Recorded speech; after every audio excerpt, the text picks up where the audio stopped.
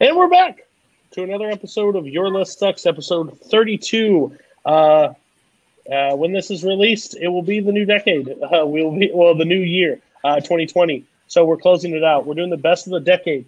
I've pissed off a lot of people on this panel. I've made them revise their list a couple times. They had to pick a movie from each year to be represented. As much as somebody could not stand that option, it's still that's the way it's going to be. Again, we're this entire month of January is going to be the best of the decade and best of 2019. So it's going to be a lot of fun and a lot of worst. We're going to do worst next week, but right now it's best. First is Paul Oyama. Couldn't stand the rule. Tried to fight it numerous times. Can I double up on one? I really hate to see it. No. So, do you feel like you'll have the best list? Because again, this was really we put this together really last minute. So I was not able to watch any of your pretentious movies that only 200 people saw. So do you think that will give you the advantage of winning yet again? Look, I have no idea what's going to happen on here. I feel like, Kirk, I feel like I know his tastes, and then he loves Napoleon Dynamite, so then I'm not sure exactly what's going on there. Brian is just a very tenuous relationship, we'll say, with our opinions. Sometimes we decide to randomly agree. And then Peggy, I really have no clue.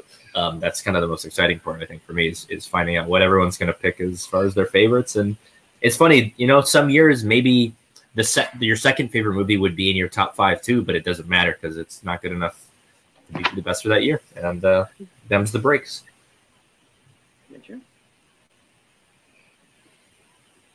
You're muted. Next. Can never figure out the mute button. 32 episodes, still can't figure it out. Going to go to Brian Michaels, the guy that I promised to seat on this show, then gave it away and then gave it back. So I am a nice guy sometimes. Then you sent me your list, and I wanted to punch my screen. So that's given a little insight to what's going to happen. But do you feel like you picked the correct movies? My list is exactly why you wanted me on here, because you like to punch the screen, and you like to yell at me, and you like to criticize my taste, which is also why you have these two over here, Paul and Kirk, because they are going to, I believe I described it as virtual curb stomping to my answers. But, different tastes, that's how it is. Mine are definitely going to be the more mainstream picks. As opposed to some of the pretentious crap they're going to put on there, except for at least one of Kirk's, which is going to be pretty horrible. Peggy, I like I said, I don't know. I'm guessing hers will be a little more mainstream, but something tells me they'll be nicer to her. But they all just hate me, so whatever. I'm used to it. Well, you brought her up. First time on the show, Peggy. I asked Coho because I'm always scared when I bring new people onto the show that I'm not the nicest person to be on. And you literally said, I'm okay to be yelled at for my choices. So how do you feel like you're going to do today? Oh, I fully anticipate getting yelled at for my choices. In fact, I did a little bit of research, and one of mine was on Paul's most overrated of the decade a few episodes ago. So I have a feeling that it's going to get a little heated. One of us. I'm looking forward to that. Thank you for watching the past episodes. And next, the most requested second host ever, a part of Your List Sucks. It may have been that I was on the panel and he got to yell at me, or that he got to yell at the people he did. But Kirk, you're on the show. You did a terrible job hosting last time, in my opinion. But I think that you were great. People thought you were great. Do you think that you, as a person that's hosted and has been on the panel, do you think you've now got the list to impress me and not make me upset? I made the right list. I can't control how you feel about it.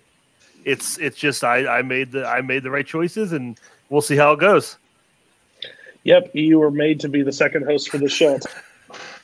All right, we're gonna get into this. New style, new way. Here we go. Kurt, never mind. I don't know what I'm talking about. The first year is 2012. 2012 is what we're talking about. So Peggy, Paul, Brian, Kirk, tell me where this ranked on your top 10 list. Whoever wants to go. Number 10 for Paul. 9. 9. 7. 7. Peggy. 10. 10. So, Brian? Is that right? You get to talk about it first, then Kirk, and then Paul and Peggy. So, what was the movie you decided to choose for 2012? Okay. For 2012, I actually ended up picking Django Unchained, which actually would surprise some people. But to be honest with you, your whole one movie per year kind of screwed up my entire list. So if I could pick more than one a year, this might not have been the pick, but I went with this because I like Tarantino. I'm not as into it as much as a lot of other people are. I mean, I don't love everything he does, but this one I really liked. I was back in full form. I love the acting, the dialogue, all the usual Tarantino stuff. But that's why I like it. Kirk, what was your movie for 2012? My movie for 2012 wasn't a super strong year for me. The movie I ended up going with was Lincoln. And I know a lot of people are down on this because it's basically just a character piece, just one performance, and it's an amazing performance. That is the main reason I like it. But you got a lot of other great performances as well. A lot of good side supporting characters, and it's a great story. And I really loved it. So that's my best for 2012. Peggy, what did you choose for 2012? I went a little bit off the beaten path. I went with The Perks of Being a Wallflower. Loved the book. It introduced me to the brilliance that is Ezra Miller. I think it had a sort of John Hughes feel, but darker. And Logan Lerman, the surprise, blew me away in that performance. That was great. And Paul, tell me why you picked the event. Here's where Brian roasts me again for being obscure and whatever pretentious. It's a documentary. It's called The Act of Killing, which is about mass murder in Indonesia. Not crazy about the year 2012, but this is like a really incredible documentary. It's really moving. It's hard to watch, but I think it's a great exploration of what is a pretty horrific event in human history. I think documentaries were big for me this decade, and I think this is one that really, really stood out. I just thought it was really moving, and it's a tough watch, but it's very worthwhile, I think. Okay, I'm surprised it wasn't the Avengers. Really, thought it was going to definitely be close. It seems like 2012 wasn't big on everybody's radar. Django, I do respect the choice. Lincoln, I really do enjoy. Perks of Being a Wallflower, not didn't hit me like the way I guess maybe a little older than what I liked of that movie. But I'm not saying it's bad by any means. And of course, Paul, I'm just going to skip you because, of course, I haven't seen it. But I'll add it to the long list of following on the things I need to watch. Now we're going to go to – or don't have to. You're right. We're going to go to the next year. It's 2011. 2011, where did everybody have that ranked? I had that last. Yeah, that was my 10. My 5. 2.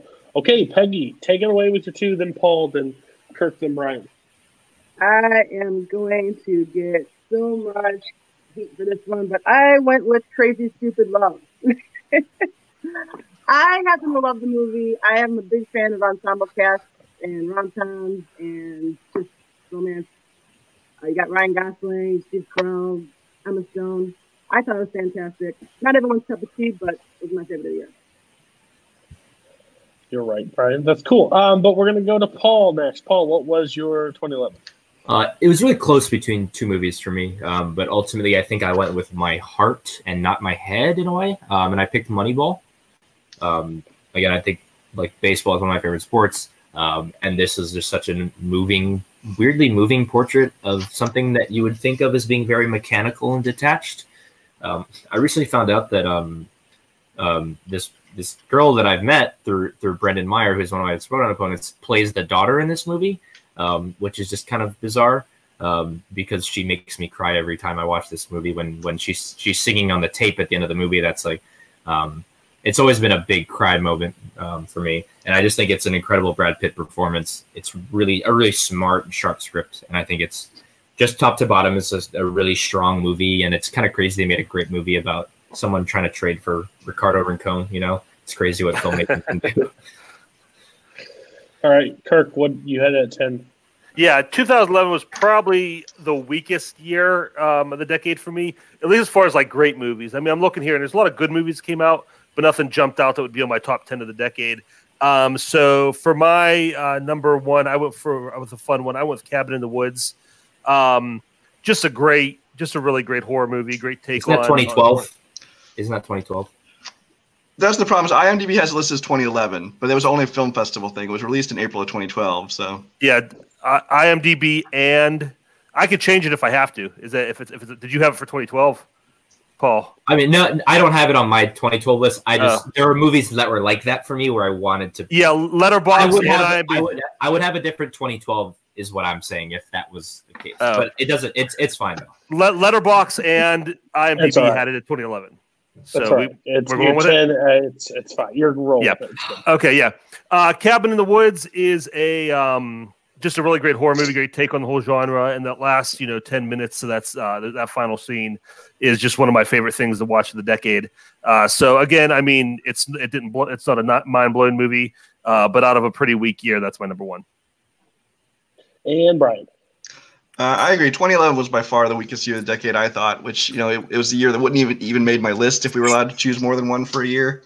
Cabin in the Woods would actually be my number one if I counted it, but I went by the release date, so whatever. But instead, I chose one that would be the epitome of why you hate my list, and that is Fast Five. Just because that year there weren't a lot of great films, but this one I thought was a ton of fun, and this is kind of the one where the franchise really changed into what it is now, which is just action popcorn blockbuster spectacular, unbelievable, and instead of trying to be Point Break one, which I had fun. It introduced The Rock into the series. I liked it, but I know everybody doesn't. But it's just in a weak year, it was at least something entertaining for me. Please don't ever use the word spectacular again with this franchise. But just real quick, and then I forgot in the last round, but I'm going to open it this round. We're going to discuss why you guys didn't choose each other's films.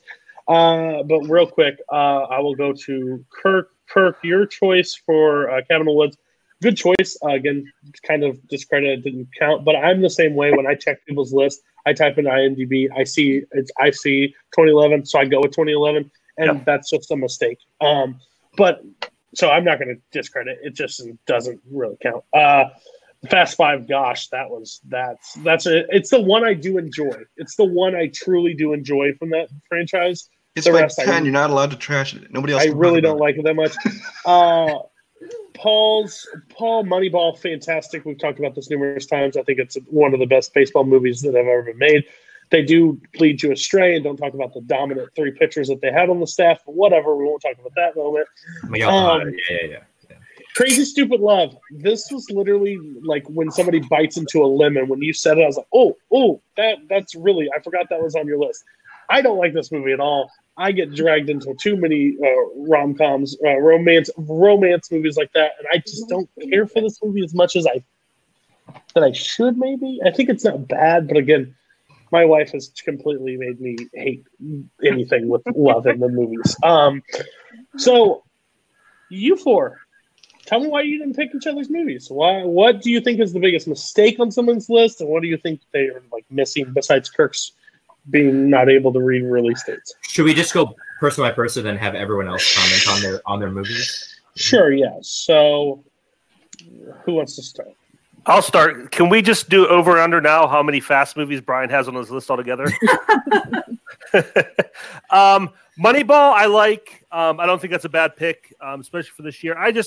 For me, it gets a little too procedural at some parts, where fair. I kind of drift off. But I mean, like Paul said, the emotional beats are great, and Brad Pitt's in it. I really love. What's his name as the coach? He does a great job. What's his name? Wow. That hurts. Philip Seymour Hoffman. I'm blanking on the name. Philip Seymour Hoffman. Sorry, I didn't mean any disrespect with that. And Jonah Hill's great in it too. I mean, a lot of great characters in this. So yeah, that's not a bad pick. I wouldn't go against that. Crazy Stupid Love. If I was going to pick a rom-com, that would be one. It would be okay, especially like I said this year. Not a great year, and Fast Five is Fast Five. So not more yet to say about that.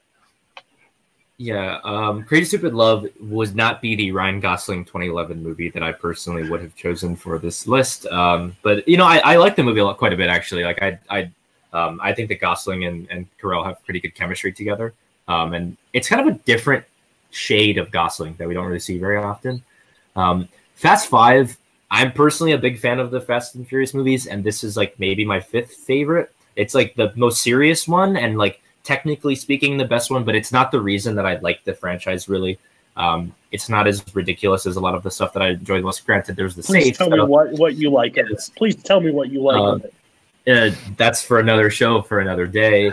And then Cabin in the Woods, I love.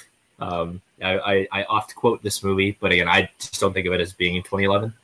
But it is super fun, and it was a great surprise because I actually saw it without really knowing almost anything about it. And that I think was a really great, like, wow, like a really big surprise for me. But yeah, I don't think of it as 2011. So. Yeah, I agree with Moneyball. I mean, it's an excellent pick. I can't say a bad word about it. Cabin in the Woods, I've never seen it, so I can't mention anything on that. Watch it. Fast Five. I mean, it is what it is. That safe rolling down the street is still badass. I don't care what anybody says. Okay, so the next one. As soon as I can. Brian doesn't get an Oh, opinion. Brian, sorry. I assumed I was got a timeout for picking Fast Five. Yeah, Actually, I'm happy. I'm no. getting off easy with the just Fast Five, so I'll take it. Yeah, Cabin in the Woods, I already talked about. That probably would have been my number one. There's actually another 2012 one that's technically listed 2011, The Raid, which also might have made my list if we were going by that. Crazy Stupid Love. I actually really enjoy Crazy Stupid Love. It's a great cast. It's a fun romantic comedy. It's not like top 5 of the year for me, but I still really like that movie. And Moneyball, I'll watch anything that Aaron Sorkin has anything to do with. So yeah, good pick. Big Studio 60 at the Sunset Strip guy. Oh, here we go. This is not what I'm not looking forward to this one at all. 2017. Are we gonna go back and discuss 2012, or are we just dropping that altogether? We can if you'd like. If I mean, you I wanna know. go I back just in time. if Would you guys like to go want back in time? Would you like to go back in time, Paul? I mean, I don't know. I don't want to make it too hard on Brian, so we don't have to. 2012. Whoever's We're at it. bringing 2012 back. Brian, tell me why you didn't pick the other people's 2012 movie. I think everybody remind what you had. Lincoln. Active Kill. Yeah. And then I had Django. And what was Peggy's? Perks of Being a Wallflower. Yeah. I think she's trying it. Yeah. Okay, So, Active Killing, I did not pick because I am unaware of its existence. So, but it actually sounds like it might have something to add to my list to check out. Lincoln, I thought was one of those movies that's full of great performances. It's barely even about Lincoln. They should just call the movie The 13th Amendment. It's like watching a long episode of The West Wing, except taking place back in old days. Which West Wing's a good show. It's an interesting thing. It just wasn't really about Lincoln, and that kind of threw me. But great performances, especially Daniel Day-Lewis, obviously. And Perks of Being a Wallflower. That's all I have to say about that. Hey, West Wing slaps. I'll tell you right now. Harry, told you like you. Sorry. I need to stop. I have not seen Paul's movie, unfortunately. And Brian, what was yours again? I'm sorry. Django. Django, great. I'm surprised you picked that. I think that's a great pick. And it'd probably been my 2 or 3 for the year. Not my favorite Tarantino of the decade, spoiler alert. And Perks of Being a Wallflower, again, I'm not a huge fan of like the teen. I'm not a fan of the huge teen coming of age movies, but that's a pretty good one. And also, it's a Pittsburgh movie. That scene driving through the tunnel and coming out of that view of Pittsburgh. I just did that the other day. So I mean, that makes it near and dear to my heart. But yeah, these are 3. Again, I mean, I can't say Paul's for sure because I haven't seen it, but I'm sure it's good. But 3 solid picks. Yeah, I've kind of spoken my Django piece. I actually rewatched most of it the other day. I think it just really drags, and it's not the kind of Tarantino that really appeals to me. I think it's a little too in the mud with a lot of its sort of subject matter, and it's not an interesting version of the story. I don't really care for the Waltz performance that much. It's kind of like diet Hans Landa to me. Sort of his affectation and stuff that doesn't really work for me. I just think it's a wildly not great movie. Perks I used to love for a long time. That used to be one of my favorite movies, and I rewatched it about a year ago, and it just doesn't have the same effect that I think it used to. It's nice that it's willing to go dark, but I just think that Perks is not quite. I don't think it quite holds up for me as strongly as it as I thought it would or hoped it would, I guess. And then Kirk's pick, which is Lincoln. I just think is a bit stodgy and a little kind of. It's a little robotic from Spielberg, I think. It's, I think, in a weird way, kind of underrated because I think everyone really just dismisses it. It is an incredible DDL performance, but I think that outside of the performance work and the pretty pretty good script. I think it's just a little robotic. And Peggy, do you have anything to say about 2012 movies, Django Unchained, Lincoln, or The Act of Killing? Never seen The Act of Killing, so I can't say much on that. I thought Lincoln was great. Can't go wrong with the Daniel Day-Lewis movie, honestly. And what was the other one? Django. Brilliant. I'm sure you guys have said everything. I'm sorry I missed it. My phone overheated. You're good. Yeah. This is going to be probably my least favorite part of the entire episode. We're going to go to 2017. There's a lot of movies you could have picked for 2017. A lot of you didn't. So, where's the highest you have 2017 at? I'm at 3. 6. I got 3. Mine's 9. So Mine's 9 too. Okay, well, just the man that I wanted to talk first. Kirk, go ahead. I wonder if we. Anyway. Yeah, you do. You both can talk about it simultaneously if you'd like. Yeah, 2017 was a great year. A lot of good choices came out of there. Right. But my favorite, and this was not, if you go back and look at my top 10 of 2017, this is not my number one movie at the time, but it's really grown on me. My number one is Lady Bird. This is, for the year, is Lady Bird. This is one that, I mean, I think Saoirse Ronan, I've said this before on the show, is the best actress we have working today. And this is probably my favorite coming-of-age movie of all time. Every character in this movie is so real and so fleshed out, and just really you buy everything that's going on in this movie. Her performance is great. Her parents, her siblings, her friends, everything in this movie feels so real and so grounded. And I just love every second of it. And I'll let Paul talk about it some more. Yeah, so this is my pick. I actually had another pick. I rewatched sort of 3 movies I had circling for this year. And I just think that in my heart, this is my pick, ultimately. It's the movie that I connect to the deepest. Now, is that because Laurie Metcalf in this movie really looks like my mom and has a really similar job? And I'm also a kid who went to artistic school very far away from home. That's a very strong possibility. It's always been a movie that's kind of almost too close to talk about. It's so rich, and every character I think just has such presence. I think the moment where Beanie Feldstein's character says that not everyone's built happy, I think is such a moving moment of that movie. It's a script that I think is so incredible. The opening scene, I think, is one of the great opening scenes of the last 15, 20 years, honestly. It's so effective and efficient. Laurie Metcalf was absolutely robbed. I think that performance is astounding. And Saoirse's great. And Greta Gerwig is just a person that, as an actor and a filmmaker, that has kind of defined the decade for me. So I feel like I needed to have a presence of hers on here. Granted, if I did the Kirk thing, I would have had Frances Ha for 2012. But, what are you going to do? I don't know. I just love Lady Bird a lot. And it's consistently moved me since I saw it until today. Oh, it moves me too. I'll talk about that in a second. Let's go, Brian. Do you both have it in mind? Right? Yeah. All right. Whoever wants to talk, go ahead and just Go ahead, you're not. I went with Get Out. I'm not normally a fan of horror. Up until that movie came out, I thought that Keegan-Michael Key was going to be the only one who really had success off of Key and Peele, and then Jordan Peele came and punched me in the face with his talent. I thought it was great. I don't normally enjoy scary movies, but that was what I picked. So there you go. Brian. I picked mine just to piss off Kirk, I think. It is one Baby Driver.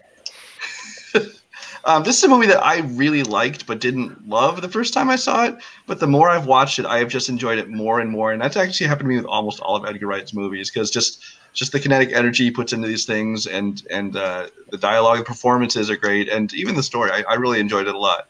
And his use of music and everything just makes it, for me, just a fun movie to watch. And obviously you can see from my list so far, I tend to go not by artistic when I'm looking at my own favorites, but by my entertainment value, how much I enjoy it, and that was tops of the year for me. Okay. It's like a broken record on this show. I'm going to first start with Get Out. I'm 100% with you, Peggy. I am not a horror movie fan by any means. And I don't think it's like traditional horror. It's more like psychological thriller at times. But the overall movie is very like I felt super uncomfortable during it, but I loved every second of it. I think some people said Get Out's a little overhyped. I think it's a little underhyped. Like I think that movie stands like is really good. Somebody's getting the phone. Next is Baby Driver. Baby Driver is a great movie. I don't believe it's as like people's like number one of all time. Like that's insane to me.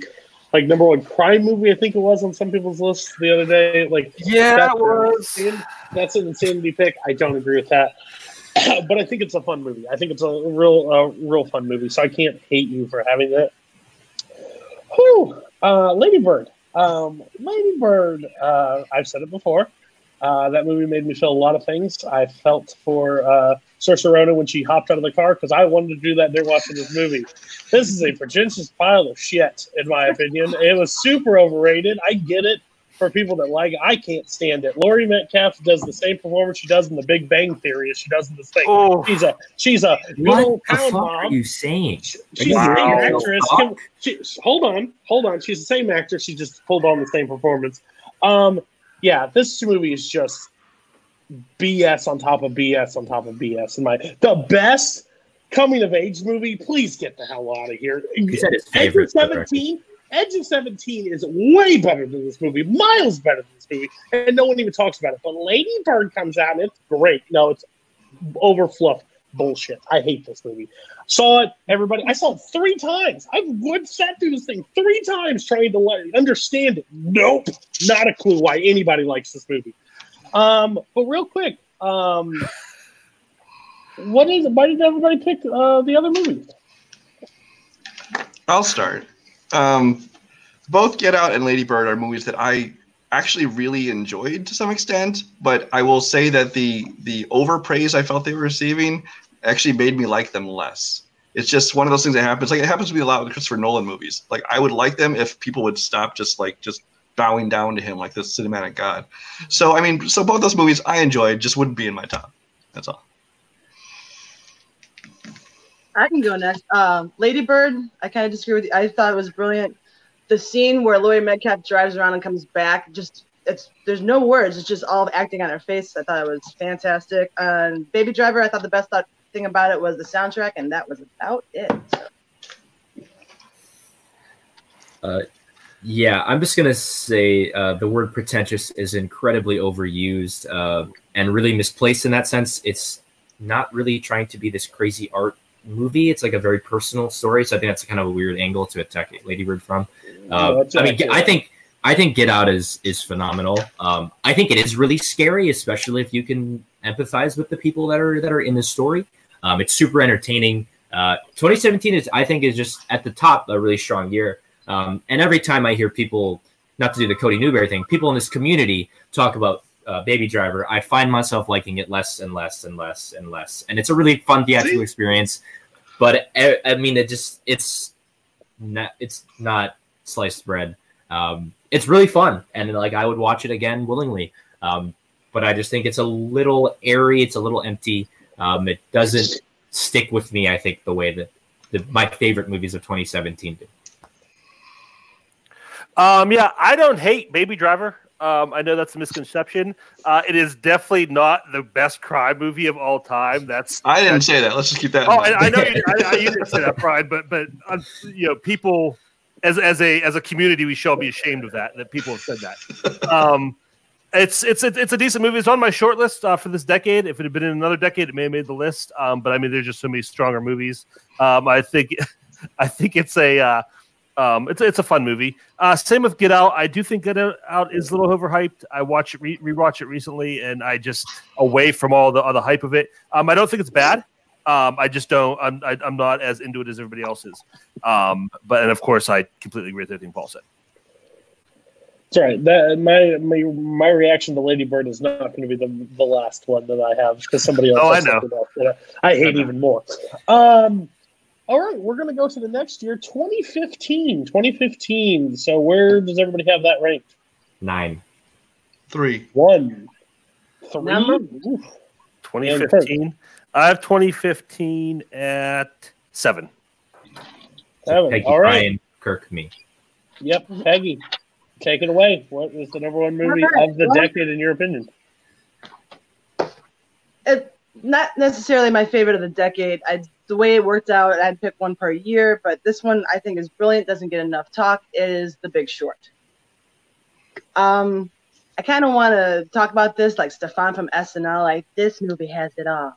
Margot Robbie in a bathtub explaining subprime mortgages. Brad Pitt taking an elevator ride wearing a medical mask. It's brilliantly directed. I didn't expect it from Adam McKay. I don't know. I don't even know what to say about it because I know I'm gonna get some flack thrown back at me, but that's all right because I love this movie. I don't think you get as much flack as you think. Brian. David. Somewhere Sean Sandberg is doing a dance right now for that pick. I picked Cody's favorite movie of probably all time, and that is Mad Max Fury Road. Mad Max Fury Road is one that I've never been a big fan of Mad Max movies. I thought they were okay. You know, they were enjoyable enough. So I had no expectations this one. And this one, I just thought that as an action movie goes, as the stunts and the cinematography and the art design, everything about it, I just thought it was not only just beautiful for an action movie, it was so well done. It is a very simple story. It's basically just drive there and back again. But they made it feel so much energy, and it was just exciting, and it was beautiful to look at. So there you go. Enjoy, Cody. Whoever else, I don't even know. I don't even care. Who goes? I don't know. I don't remember. Yeah, it was number 7 for me. Yeah, for me, I had it number 7 for 2015. This was another year had a couple really strong candidates, but I had to go with what was my personal number 1 of the year, and that was Creed. I just love this movie. Michael B. Jordan is so good in it. They whenever they do reboots or soft reboots or whatever like this, talk about how they reinvented the franchise, and they did it right this time.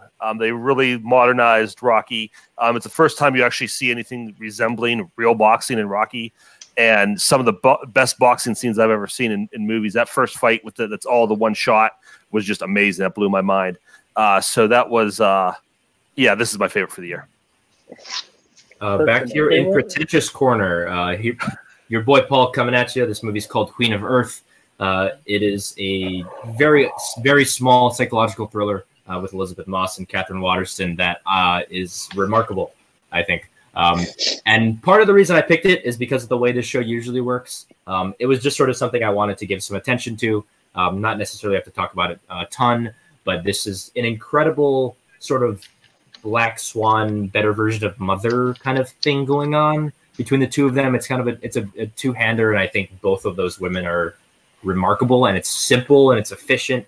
I just think it's great. And I also switched out a movie because I was adhering to the non-Kirk rule of picking movies that were actually released in the year. So yeah, the Kirk rule, I like it. All right, Peggy, what was your one again? I'm trying to remember. Big Short. Big Short. I enjoyed this movie for an area that I know nothing about. They were able to explain it to me, and I enjoyed it. I think the cast is stellar, and I think the script's really good. I didn't get quite the hype as everybody else did. Like, a lot of people really love this movie. I like it. And I went back to it, but I don't love this movie. Brian, I'm skipping you. Paul, haven't seen your movie. Haven't seen it, so I can't tell you if you're right or wrong. But thanks for always putting it at the technique. That's the technique. But thanks for always putting it at the bottom, so I can't really rip you too hard for putting something on the team. Kirk, you won 2015. Congratulations, Creed. I love Creed. I think Creed is I'm a huge Rocky fan.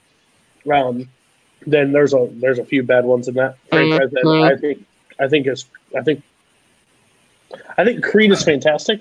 I don't know if Daffy Duck showed up, but Creed is fantastic. And Ryan Reynolds, I love you so much. Where'd you put this on your list? Overall, it's my number 3. Oh, I'm so happy that 2020 is here. We can stop talking about this decade right now. We can fuck this movie.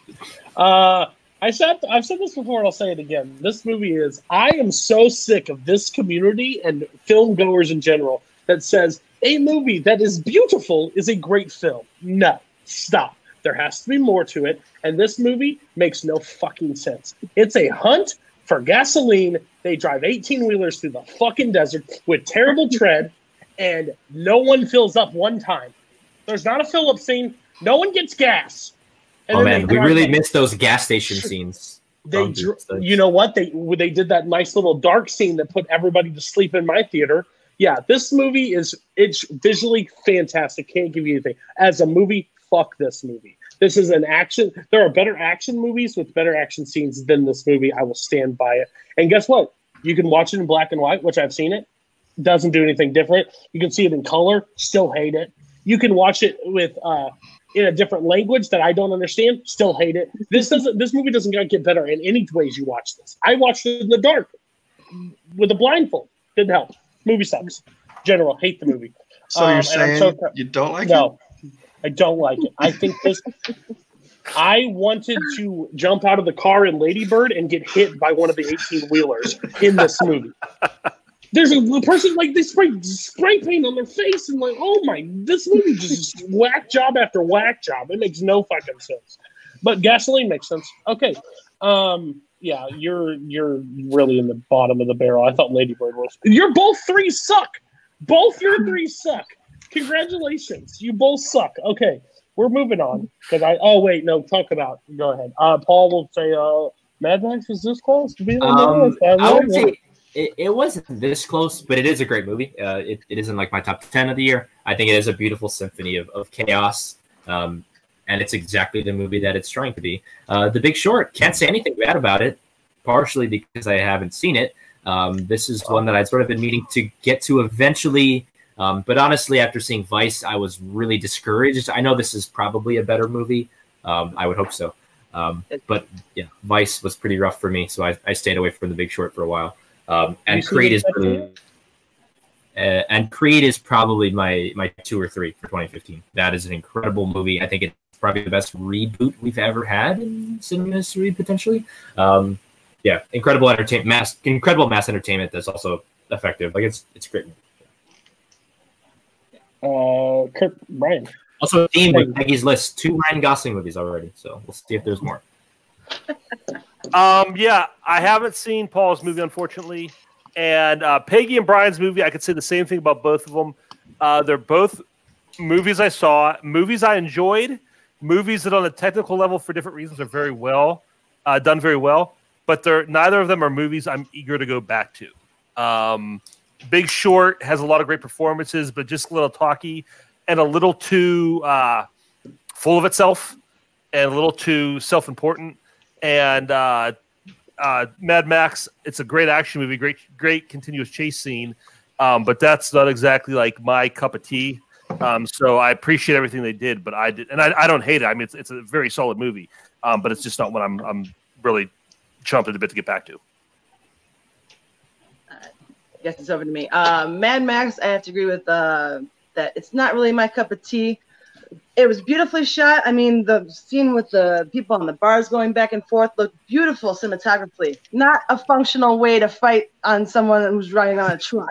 That just pulled me right out of the movie. Creed, I almost picked this movie for this year. Love Ryan Coogler. When Fruitvale Station came out, I went to social media and tweeted out, this guy's going to be brilliant. This guy's got a huge career ahead of him. This movie solidified that I was right. Soundtrack's amazing. All the little Easter eggs from the old Rocky movies that they just put in there. I thought it was fantastic. And Queen of Earth, I haven't seen, but I promise, Paul, I will see it if you see The Big Short, since you haven't seen that. I own it, so I probably will watch that. Things Creed, are kind of. Yeah, go ahead, sorry, Brian. I always cut Creed, Brian off. Sorry. Good movie. I enjoy the movie. It's just not the top of the year for me. Big Short is I kind of agree with Kirk in that, I watched it. It's a good movie to watch once. Not something I think I'll ever go back and watch again. It was just kind of like there for me. Was it Queen of something? Earth. You started talking about it. I started looking it up, so you added it to my watch list, and then you said something about a combination of Black Swan and Mother, which is, you could not make me not want to see a movie more than saying something like that.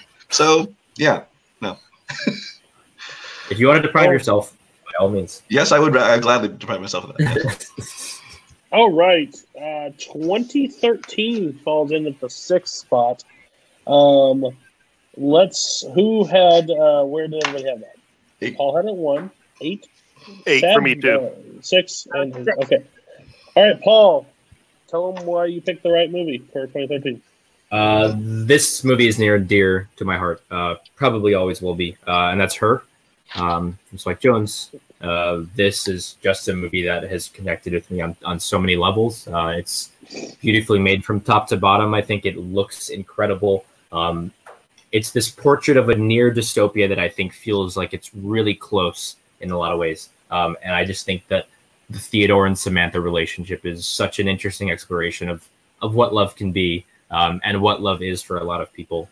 And yeah, it just hits me in a lot of different places. Moon Song is like one of my favorite original songs from a movie in a long time. And I think this is the defining Joaquin Phoenix performance for me. I think it's him getting outside of himself in the most interesting way. And I just think it's remarkable, stunning. I love it so much. It's my favorite movie made post 2000.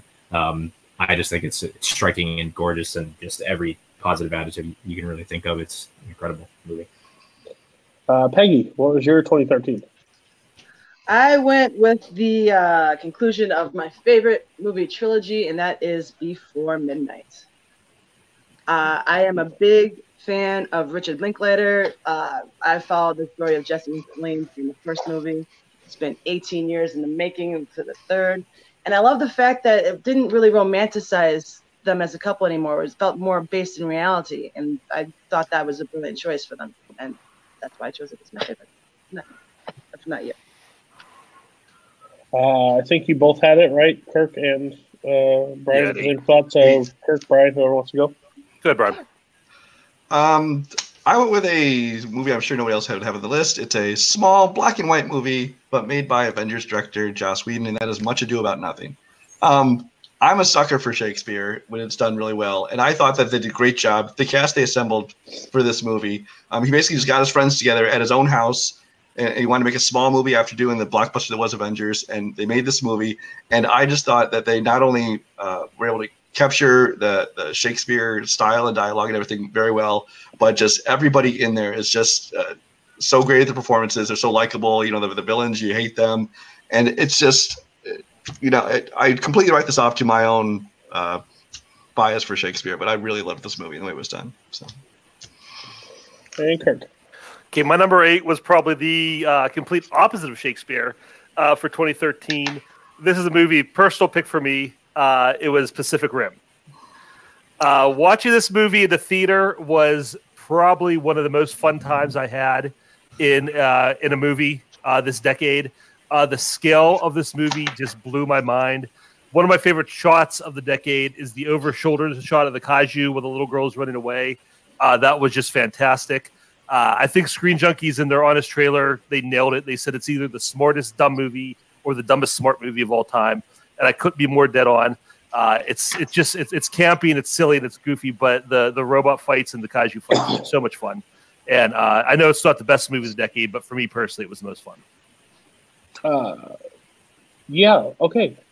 So I will first start with Paul. Paul's the reason I watched this movie. I love this movie. I think Her is super good. It kind of pushed it off for a while because honestly, I thought Joaquin Phoenix was a nutbag, to be honest. And like, he was always on the poster with a mustache, and it was like, I don't think I'm going to be able to sit through this. And then it was one of the best decisions I've ever made. I don't think it's my favorite of the decade, but it's definitely my top 5 of the decade. It still sticks with me, and I've watched it numerous times. And it was just because Paul kept bringing it up, so I watched it. And I couldn't agree more that this is the correct movie from 2013. Next is I'm trying to remember everybody's Before Midnight. Peggy's. Before Midnight, I haven't seen. I haven't seen any of those, so I can't really say much about that. Next is Kirk. What did you have? Pacific Rim. Pacific Rim. Pacific Rim. Okay, I had a whole thing about this. I like this movie a lot. I like this movie more than I probably should because I despise certain movies. Like this, like Transformers and stuff. The second one pissed me off so bad because I actually liked the first one, and then the second one came out, and it was so. I haven't even bothered to watch that one.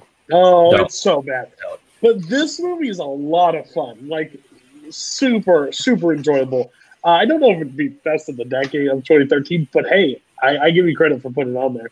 And then Brian had. Sorry, I'm really bad. Much Ado About Nothing. Yeah, I haven't seen it. I haven't seen. I don't like Shakespeare. I didn't like it in college, high school. I don't like it. Whoa, Lion King, Shade. That may be Shakespeare with fur, but it's good fur.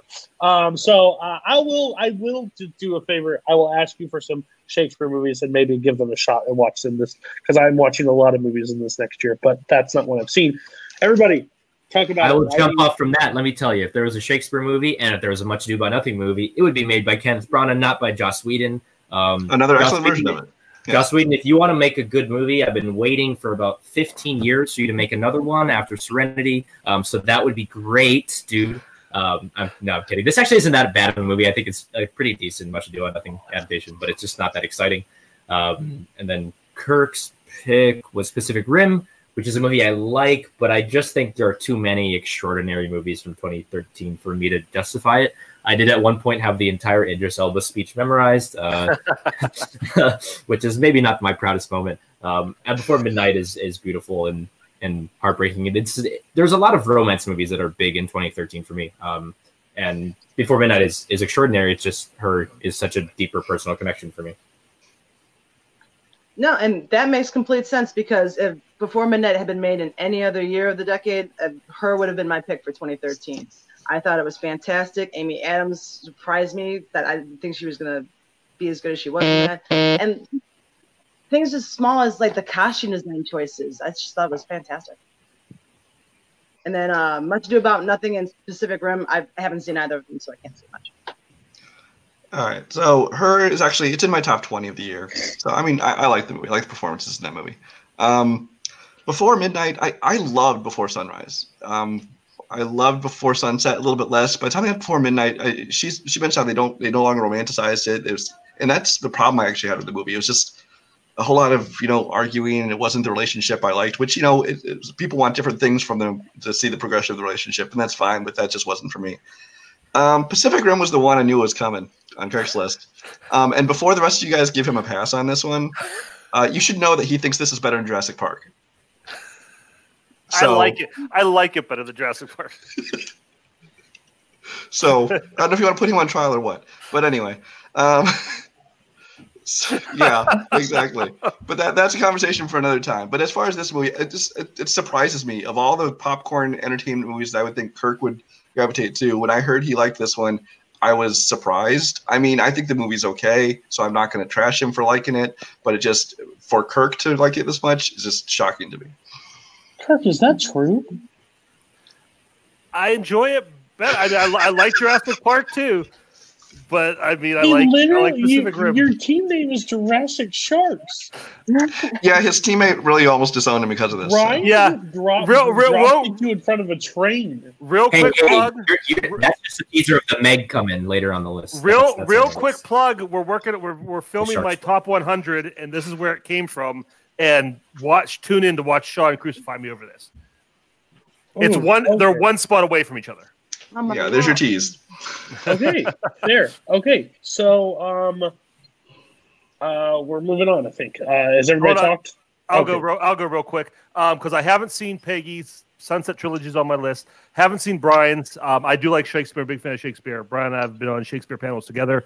I gravitate more to the tragedies and the comedies, and Much Ado About Nothing isn't one of my favorite comedies of his. But that cast and everything, I do want to see that. And her, I liked. It didn't resonate with me personally like it does. I know it does a lot of people. So I didn't have it ranked as high as a lot of people do. But I mean, it's a great movie. Okay, so we're moving on to the next year. And we are going to talk about the year of 2010, which I expected to be higher on people's list. Number 2. So it's 4. Okay. 7. 2010. 7. 5. Okay. So Brian, start off. All right. I think my only director to appear twice on this list, and this is another one that grew on me, and it is Scott Pilgrim versus the World. I actually had a tough time, I will admit, but I have just killed Paul. This and Social Network, really, up until the last minute, I kept going back and forth which one I wanted to nominate, and I love them both, but I just went with this one because this is another one that just the more I watch it, the more I enjoy it. The style of it, and I know that isn't for everybody, but it just the style that I like, and it's just full of great actors, and it is just a ton of fun, and that's all I'll say because I don't want Paul to die over there. If you didn't want that, you should have picked something else. Who else? I think I have it next size at 4. Correct? Yeah. So I wish Brian didn't drink a lot of alcohol before making that decision, because the decision there is The Social Network. That is my number 4. I think this is really the defining movie of the decade. In a lot of ways, I think that technically it's probably the best made, and it's an incredible one of my favorites. It's knocked a little just because I wanted to give some more shines to some more personal stuff, but yeah, Social Network, top to bottom. Basically a perfect movie, I think. Besides the Brenda Song performance, which can get a little rough, I think. But it's just astounding. I think Garfield in this is one of the great supporting performances of the last 5-10 years. I think he's extraordinary in this. Again, the script, Sorkin, it's the stuff everyone talks about, that opening scene where they're having the two stilted, conversations that are not really aligned with each other. And that's just such a signifier of who Mark Zuckerberg is. I need a sequel to this movie. Facebook has changed so much in the last 10 years that I think it'd be so great to see them go back to it. But yeah, I mean, it's a movie I've talked about many times. It's just great in every aspect, really. It's just one of those movies.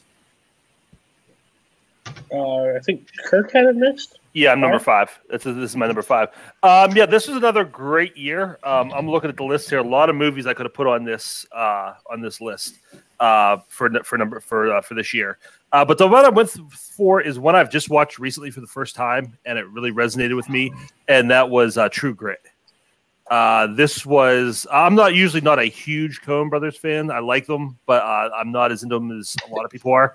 But this one it was just such a beautifully shot and beautifully told story of, just this going on. I think it's better than the original. Jeff Bridges is great in this. All the performances are great in this. And the music, the score is amazing. So everything about this movie just comes together and works so well. So out of all these great movies for this year, I had to go with this one. And Peggy. Here's the one I'm going to take a whole lot of flack for, and as much as Paul said earlier that there was a little bit of a trend with me having 2 movies already with Ryan Gosling on it. Here's the second one with Emma Stone on it. I went with Easy A, which is surprising pick to some, but I like movies where if I'm scrolling through the TV guide and I see it's on, I stop, I watch it. And this is one of those movies for me. I thought Emma Stone was brilliant in it. You got Stanley Tucci and Patricia Clarkson as the parents. They were fantastic. It's just one of my favorite movies of the decade, so I had to name it. Okay. First, we're going to talk about the person that was correct. And his name is Paul Oyama. Social Network is the correct choice in this. Well, I'm going to talk about something after this, but there's a movie that I think a lot of people are missing. I'm just curious why it missed everybody's list. But this movie is brilliant. I think we've said it so many times on the show. We've said it on biopics recently. It's just it's so good. And I know there's not like 100% truth in it anymore, but still, Andrew Garfield's scene when he smashes the computer is still one of my favorite scenes of all time. It's just so good. Then we're going to go to Kirk. Kirk, your movie was True Grit. True Grit. I've seen this movie one time. I liked it the first time, but I'm not a huge Western fan. I don't go back a lot to watch them. I'm also not the biggest Coen Brothers fan at times. I like the certain ones. I like Fargo. I like Oh Brother. I like certain ones, but I'm not Big Lebowski doesn't register, and I think they're great performances. It just doesn't stand out enough for me to go back and sit through it. Peggy, Easy A, I will stand with you. I don't think you'll get a lot of shit. I like Easy A lot. I think Easy A is a really good movie. I wouldn't say 2010 is a hard year in movies. I think there's a lot of good choices you could have went with. This is the most unconventional pick, but it's a good movie. It's a damn good movie, and I've seen it recently, so I will stand by you on that one. Oh, and Brian. I hate this movie. Like, this is a movie I absolutely hate. I was on call with 4 people watching this movie for the first time. And they watched it with me because they wanted to see my reactions because they swore up and down, I will love this movie. Just you have to give it a shot. I was half asleep near the end. I was bored out of my mind. I was annoyed by the people that I was watching it with because they were just annoying me on top of what the movie was. And they weren't even talking. They were just saying, oh, man, it's such a good scene. Terrible. I think this movie is just style over, like, it just throws its thing at you, but it doesn't mean nothing at the end of the day. I don't believe, is it Michael Cera, right? That's who it is. I don't believe he should lead a movie. I don't believe you should lead a movie. I don't think you're that great at it. Like, this movie's bad. But all these pretentious, like, I guess I am using that wrong. All these hipster kids that just absolutely love this movie because it's the greatest and it's a comic book movie in some people's eyes. I think it's garbage. I honestly do. But this is why I brought you on. Everybody, well, tell me call why. a kid in so long. I will say, I think it's a comic movie in everyone's eyes because it's adapted from a comic book. I know. Thanks. Anyway, yeah, I am pretty open about my kind of dislike for Scott Pilgrim. Actually, the recent time I watched it, I didn't hate it quite as much just because at that point I was just so resigned to, like, this movie exists as it does. Interesting theme with Cody hating movies with particular style, which is a note for later potentially. I just think I just don't care about Scott Pilgrim. I think it weirdly rewards him for bad behavior. Don't love that. True Grit. It's interesting that Cody doesn't like it as a Coen Brothers thing, just because it's one of the least Coen Brothers-y movies out there, I think. It's a bit in the Lincoln bag for me. It's kind of stodgy. It's good performance stuff, and it's well made and structured well. It just doesn't stick with me in any sort of meaningful way. I don't love the Bridges Rooster Cogburn, though. But I do think Haley Steinfeld's amazing in it. And Easy is just a very easy movie to like. I think it's hard to find a lot of people that would have a passionate distaste for this movie. I do wonder where Penn Badgley has gone since this movie came out. Kind of disappeared. And I wonder why that was. But yeah, I mean, Easy is a lot of fun. Yeah, I'll start with Peggy because I haven't seen Easy A. Scott Pilgrim is the ultimate This Community movie. I don't hate it. I enjoy this movie, but when I hear people talk about it like it's the greatest thing ever made, that just blows my mind. I think it's fun for what it does, but I just don't like. I think lack of substance is really hit the nail on the head. Social Network, I enjoy. I am not a big Jesse Eisenberg fan. I usually kind of run the other way when I see him, and I think he's a bad combination with Sorkin. Because I think the weakness of Sorkin's writing is that it can often sound like it's being read, and Eisenberg always sounds like he's reading his dialogue. So, I mean, that first scene that you were talking about, Paul, at the bar, as much potential as that scene had, I was watching, like, they might as well have their scripts in front of them because it just so, like, going through and reading, like, there wasn't anything real about that. My favorite performance in that movie is Armie Hammer's Twins. I think he does great in that, and he's great in that role. But no, again, it's not a movie I hate. It's a little overrated. I mean, the other two I've seen, I think they're both, well, Social Network, solid pick. I think Brian's reaching with Pilgrim. Social Network, I disagree with Kirk because I think that while Aaron Sorkin, in anything he does, except for maybe Moneyball, is a little more natural, but in like even West Wing, things like that, it does sound a little bit unnatural, the dialogue. It's kind of a heightened form of banter and dialogue. So it sounds unnatural, but I think completely works. I think the banter and dialogue that he writes and I thought Jesse Eisenberg and everyone else in the movie handled it perfectly, went very well. If I was saying what I thought was the best movie, like the best filmmaking of the year, absolutely be Social Network. I mean, even as my favorite, it was how I took this list. It was right up there, and I almost chose it, and maybe I should have. Easy A, I love that movie. It's in my top 10 of that year. Emma Stone, kind of her first lead role. Plus, I like when they make these new adaptations, like with Shakespeare. This is basically Scarlet Letter, kind of a newer version of it. And so I really enjoyed that film.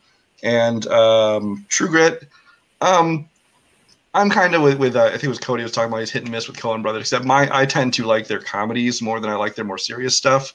And again, I respect the performances and everything in it, but just it's not one of my favorites of theirs. Speaking of Figure, I have not seen it, but I am a big Harry Steinfeld fan. Cody mentioned earlier, Edge of 17, Begin Again, Bumblebee. She's been great and everything, so I've been meaning to see it. I will see it soon. Haven't seen Scott Pilgrim either, but Social Network. Aaron Sorkin could do no wrong. I tend to fumble over my words on a day-to-day basis. I wish he could script my life for me. It's a So I do have a real quick question about 2010. I know a lot of people will have this. A lot of people will talk about this movie, and no one. I brought a bunch of different people in, and no one had this. There's no Inception, and that made me so happy. Okay, but I'm just curious. Look, I don't need to be called out like this. No, and that's not a personal call out for you. I understand that you haven't seen it. But my overall call out, like, I'm just curious why this movie didn't rank on the other three people's list at all. Like, and I get it. I just want to know, just as a discussion. I assume someone would have it on the list, so I went top of.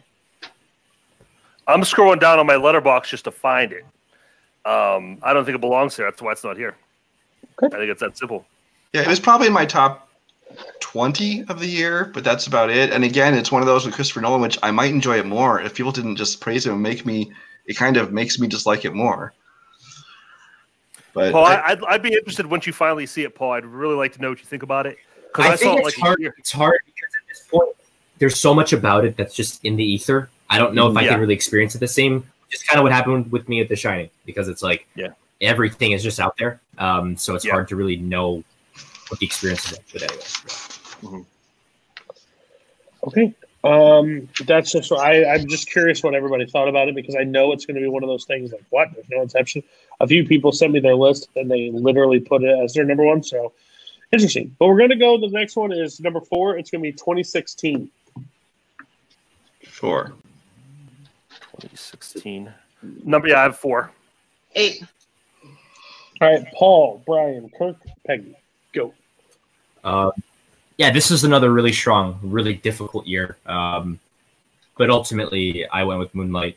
I just think this is one of the sort of defining. Coho, very funny. So I think this is one of the most incredible and remarkable achievements of film of the last however long. It's so striking and moving. The music is really underrated in this movie, I think, in a lot of ways. When he hits the kid with the chair is like one of the most cathartic moments I think I can remember in a movie in a long time. That's of all of this pent up feelings that someone doesn't know what to do with, and I think it's haunting and beautiful. And the ending just really gets me every time when they're in the diner, and then when they're in Kevin's house. I mean, I don't know what else there really is to say about this movie. It's made so full of heart, and every frame is just, you could frame it on a wall. It's incredible, and yeah, it's an amazing movie. All right. I went with the movie that won Best Picture that year first for about 2 minutes, and that was La La Land. And that should have kept the Best Picture Oscar for that year. It just, kind of harkens back to those old school musicals, and I really, again, it's a personal pick. I really enjoy musicals. Ryan Gosling, Emma Stone were great in it. Moonlight, I mean, I'll talk about it later, but I thought that was a good movie, but I just think La La Land deserved the award more, but that's just me. Kirk. I've heard about that movie for so freaking long. Yeah. 2016 was a great year. It was really hard to narrow down. I have 3 movies here that any one of the 3 could have been it, but I ultimately went with my favorite, which was Hell or High Water. This was a great movie, a great Western. I think this is where we see Chris Pine as actually like a real actor that we could look to in the future to really do some really awesome. Ben Foster just kills it in his role as the brother. And again, we have Jeff Bridges doing his Rooster Cogburn impression, and but I mean he's still pretty good at it. And his I love a movie where you have 2 people trying to achieve completely opposite things, and neither one is a bad guy. You're equally rooting for both of them to succeed. And obviously that's going to lead to tragedy at the end. And that final scene of this movie is just mind blowing. The two of them going at it. So Hell or High Water is my pick for the year. Okay. We're gonna go to Peggy. What was yours? All right, this is the one where Paul Yama had it on his most overrated list. I went with Sing Street. I think this movie does not get enough praise that it should. It's more about, to me, it's not about the relationship between Connor and Lucina, like the main love interest. It's more about the relationship between Connor and his older brother Brendan. And speaking of, Jack Rayner knocked this role out of the park. Got fantastic original music, fantastic 80s music. I thought it was great, and more people need to see it. Okay. First, I'll stay with Peggy. Another movie that's this Community movie is one of these, Sing Street. I don't like Sing Street. I've said it before. Coho, I think it's because I'm friends with Coho. If I boil it down, I think it's because I'm friends with Coho. Because I've never heard somebody shoot praises for a movie that is just meh. Like, I think it's a fine movie. But to say one of the best is a little crazy to me. Insane. Don't shake your head too much, Brian, because I'm going to hop right back over to another movie that is way overrated. Moonlight? I hate the thing that we're talking about, the homage to like old time Hollywood and stuff, like musicals and stuff. Yeah, they do it, but they don't do it well. They don't do it great. Like they miss the mark. Like, I'm tired of these movies that came out in the past few years that pay homage to old time Hollywood, but make old time Hollywood seem boring as fuck. Like, I'm tired of it. Like, please stop doing that, because listen, Singing in the Rain's a fantastic musical that's shot like on the old time musical set, and like, no, like, Emma Stone's fine. She is not that great of a singer. I will stand by that to the end of the day. They cast this movie on those two, but they didn't cast it on overall talent. The music is bland in this, especially with the musical. I think it's very bland music. Then we'll go to Paul. Paul, I don't know if I agree with you 100% that. Wait, Kirk would be next, I think, right? Or I can talk about whoever I want. Welcome to my show, sir. Sure. Because Kirk had the correct voice. So here on the mainland, this is how we do things. Paul, I love this movie. It is in my top 5 of that year. I think it's a fantastic movie. It's way better than La La Land. But I think I understand completely where you're coming from on this one. It doesn't resonate with me as much, which I think that's just blatantly obvious. I didn't go through that stuff. But the mother interaction with the son, I can kind of touch a little bit base with that. So I think that's why it hits a little closer to home. But then the final one for me is Hell or High Water. It's my favorite movie of that year. I think that movie is beautiful.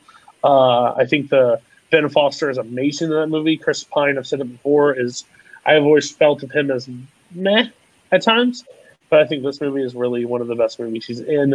Jeff Bridges, the overall, and just how everybody in this movie acts is like literally feels like where this movie is shot. Like, even the waitress in the diner is just a total hard ass and doesn't even puts Jeff Bridges in the place, so it still kills me. We serve ribeyes. That's it. Deal with it. So I just love the overall back and forth between the brothers. Like, Chris Pine just wanting the best for his life, and Ben just can't get. This is the only life he knows, and this is where he's going to live. So it's a very good movie. All right, so everybody, go ahead. Tell me why these amazing movies the two people picked are not on people's list. I'll say that Peggy's pick was my number 2, and I went back and forth which one I was going to go with because I love both these movies. My third one I also want to mention was Train to Busan. That was another great one. It should have got some love. But Sing Street, I love Sing Street. I disagree with you.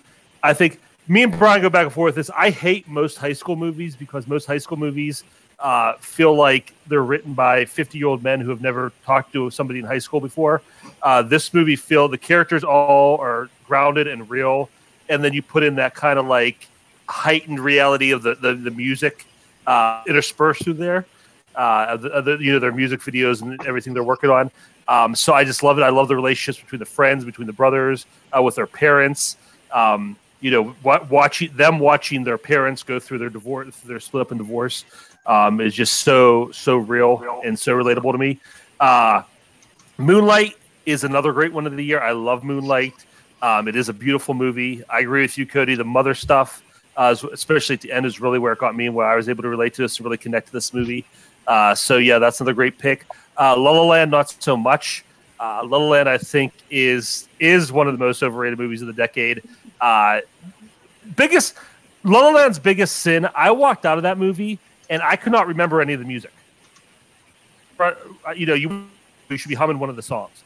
I forgot the music when it was. I mean, that's what that's your bread and butter there, and it was just Ryan Gosling and Emma Good. You know, they're chart movie that like deserved best picture, I think, even consideration. But yeah, I think two great, one kind of overrated pick. I have nothing bad to say about Hell or High Water. I really enjoyed that movie, the performances, especially I like Ben Foster. I mean, he's good in everything he does, but especially in that movie, I thought he did an excellent job. Sing Street, I agree with Cody in that it's a good movie. I don't get the love for it that some people like Coho heap upon it, but it's a good movie. Just wouldn't be tops for me. Moonlight, I've kind of already talked about. It's a good movie. I don't hate Moonlight. I would not have gotten the Best Picture of the year. I do want to say if their rules were not one per year, there are a couple others I definitely would have made my list. I would want to put up Nice Guys, another Ryan Gosling movie, and The Handmaiden. If you haven't seen that, it's another excellent Asian movie. So. Well, you would think that I would have picked La La Land considering Ryan Gosling and Emma Stone are both in it, but I just thought it was meh. I mean, I wanted half the dresses that Emma Stone was wearing, but I don't know. It didn't do it for me. Hell and High Water I haven't seen. And then Moonlight, another one. I just thought it was, I couldn't understand that it won Best Picture. I don't know. Wasn't my type of thing. Yeah, so Sing Street, I think, is the movie that was underrated until it became incredibly overrated, I think. The amount of people that talk about it as underrated, I think, is just grated on me. I just don't think the romance works for me. I don't think Connor and Rafina sell that. There's no chemistry, I feel like, between them, and that doesn't work at all for me. Jack Rayner is great, and Driver Like He Stole It's a great song. I think the rest of the music kind of lags behind a bit. La La Land it's tough because it's a movie I really do like a lot. And I do think the music is actually way better than it's being given credit for by a lot of the panelists here. But it's just tough, I think, in comparison to Moonlight, I guess. I like La La Land when it was better, when it was called Umbrellas of Cherbourg for the musical heads out there. But no, I mean, La La Land's beautiful, and it's got actually a weirdly similar ending to Moonlight, the sort of wistful, what could have been sort of feeling that it's eliciting from you. And Hell or High Water is, I think, a movie that's aging really well. It's really works, and I think that porch scene is like the best scene in the movie that is incredible acting. I do think that the Jeff Bridges thing is just tough. I just think it feels like parody. He doesn't feel like the character who's in this same movie. I think it's a bit outside of the sort of the realism that the movie's going for. But the movie's great. And again, it's really fantastic. Gosh, Paul, I wish I could go with the amount of bullshit that you just spilled about the music in La La Land because that's impossible. Brian, did you get a chance to? You did get a chance to talk. Okay. Well, sorry, you just pushed me up. We're going 2014. Third on the list, 2014. Here we go. So where did everybody have? 1, 5, 8, 4, 8. Kirk, take it away. Okay, my number one movie of the decade, according to this list, if we're going year by year, is a 2014 movie, and that is Whiplash. I mean, so much has been said about this movie. Not much more you could say. A lot of it rides on that ending, and just what's going through their heads at that moment. Yeah, I thought about it for days after I watched it. Just what was really the motivations? What were they trying to accomplish? And but just that relationship and that idea of J.K. Simmons' character, how driven he is, and how far he's willing to push people. And that scene where he's talking about, the two worst words you could say to anybody is "good job," and you listen to his philosophy, and you're like, "Wow, he's kind of right." And then you feel like kind of gross agreeing with him because you realize, he basically drove somebody to suicide, carrying out this philosophy. But you really can't see anything wrong about what he's saying. And when you see at the end, and he kind of won. He did what he should do. Such a mind-blowing ride watching that relationship in Miles Teller's arc, what he goes through, what he's willing to do, and just a really cool character study with these two. And it's such an intense movie, and I love intense movies. I mean, I was sweating, I was tired when it was over, and that's the kind of movie I love. So yeah, this is my number one of the decade for Teen Whiplash. So who had it the next spots? I mean, I had the same movie, so should I just talk about it? Yeah, you go ahead and talk about it if you have the same movie, yes. So this was at 8. I don't know if I have a ton of original things to say about this movie. It's echoing generally what Kirk's saying. I think that the Miles Teller's performance has actually become underrated in this movie because everyone just talks about J.K. Simmons, which I kind of get, but I think that this is the best Teller has ever been. And I'm really glad that he did this and not La La Land as his Damien Chazelle collaboration as he was originally supposed to.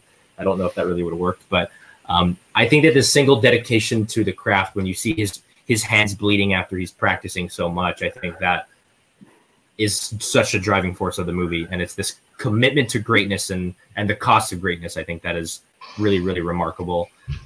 Yeah, I mean, him performing Caravan is like insane at the end. And I think that stuff is just really, really tense and incredible filmmaking. I think that's the best stretch of Chazelle's career, really, is that last 20 minutes or so. And yeah, I mean, it's a great movie. I just thought the way we had this list originally, I just didn't have a ton of interesting things to say about it, I guess.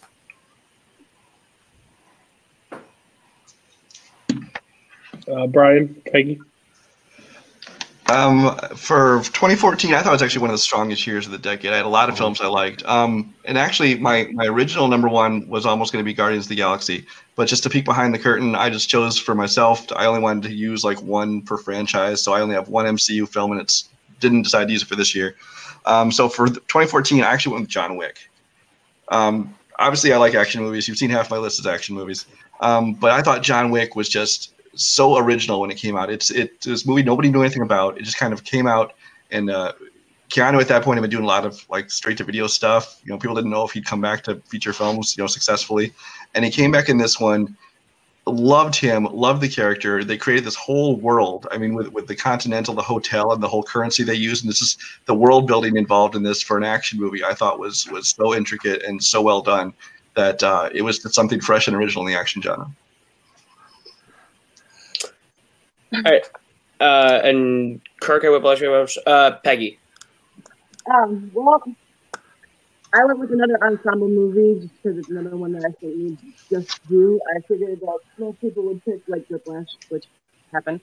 I went with a movie that I'm shocked not many people have had. You've got Jason Bateman, Tina Fey, Adam Driver, Jane Fonda, Catherine Hahn, Jack Shepard. The movie I went with is called This Is Where I Leave You. I thought it was great. Shocked me that it didn't do better, but then again, ensemble movies that are about, you know, they really don't pull it off. But I thought it was fantastic. All right, so we'll start with Paul. Your thoughts on everyone else's 2014s? Kirk, I thought it's a terrible pick. I can't imagine why you possibly like that movie. No, I'm kidding. So obviously I'm a big fan of Whiplash. Shout out to This Is Where I Leave You. It won me my first ever spot on Team Match. Our 5-point question was about that movie. But it's a movie I haven't seen, actually. It is, I think, one of the 2 or 3 Adam Driver movies that I've never seen. So I will be watching that eventually at some point. And Brian, that's a good pick. I think that's my favorite of the trilogy personally. Is the first movie. I think it's the simplest, and it's got the great simple-minded motivation of it's like, you know, it's just the dog, and then it's just him getting revenge for that, and what that symbolizes. And I do think the world building's great. Just think a few of the other movies have stuck with me more, but I have watched this movie a handful of times since it came out. I think it's really strong, and I think John Wick 1's really good.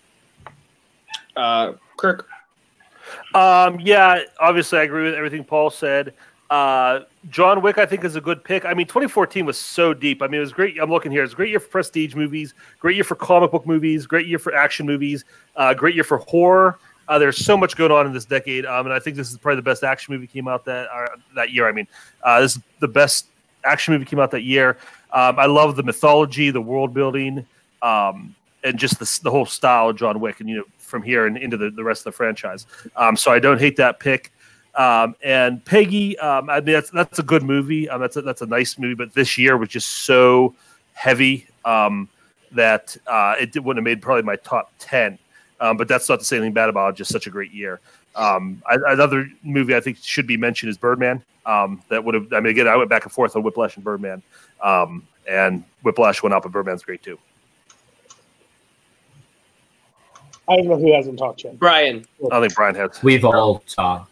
Oh, Brian. Sorry. Whiplash is a movie that I like. I like La La Land more than that as far as Damien Chazelle movies go, but I can't say anything bad about Whiplash. It is a great movie full of great performances, especially like you're talking about the scene with where he's practicing so hard his hands are bleeding. I mean, it's an excellent movie. I love Peggy's pick of This Is Where I Leave You. That is a movie with a great ensemble cast, not a weak link in the bunch. It's a perfect balance, I think, of comedy and drama as far as that kind of movie goes. And especially Adam Driver had a great year because in that year he did both that and another romantic comedy called. He was a supporting role with in What If, which is a Radcliffe movie, and that is another great one. And if you have not seen either of those movies, I encourage everybody to go see both of those movies. They're both on Prime, I think. So Whiplash, 100%. I think it's a fantastic movie. It was always in that battle for that year of like my top spot because I thought it was one of the standouts. This Is Where You Leave You I haven't seen, so I can't really say much about that. And what was Brian's? John Wick. Yeah, John Wick. No brainer. I love the first John Wick. John Wick 1 is still my favorite. I like the second one. Third one's a lot to take at times. But I think the first one is still brilliant of everything they set up in the first one. So, yeah, 2014, for one I haven't seen, the two would have been two choices I would have picked. Guardians of the Galaxy would have been a great choice, I'm just saying. That movie fantastic. But we'll move on now to the next year to almost wrap it up. The recent did end up at the top. But we're going to go 2018. 2018 is the next one. So that means 2019 is the number one overall, which is impressive. It's not good for me, but okay. I had 7. My 2018 is number 7 for me. 2018 is number 1 for me. I got 6.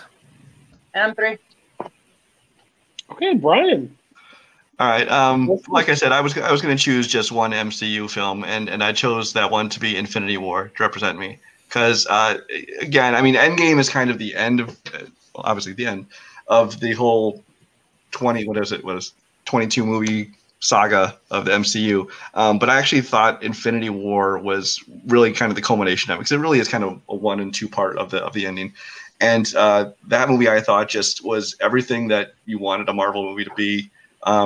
Yes, it was it was so packed and everything moved so fast that you didn't get as many character beats, but I thought they still handled it very well. And I thought that it, like I said, you just brought everything together, and it was just the culmination of a decade plus of great movies. All right, who had it in the next spot? Peggy had 3, I think. Peggy, what was your... Okay, well, we're sticking with the MCU here because my number 3 pick was Black Panther. Love this movie. Again, mentioning the name Ryan Coogler. Fantastic director. I cannot wait to see what he does next with anything he ever chooses to direct. One of the things I most loved about this movie was I like it when villains make me want to be on their side. The character of Killmonger, it makes you think for a second, like maybe he's not the one who's in the wrong here. But then I don't know. I thought it was brilliant. I'm sure everybody else could talk about it more intelligently than me.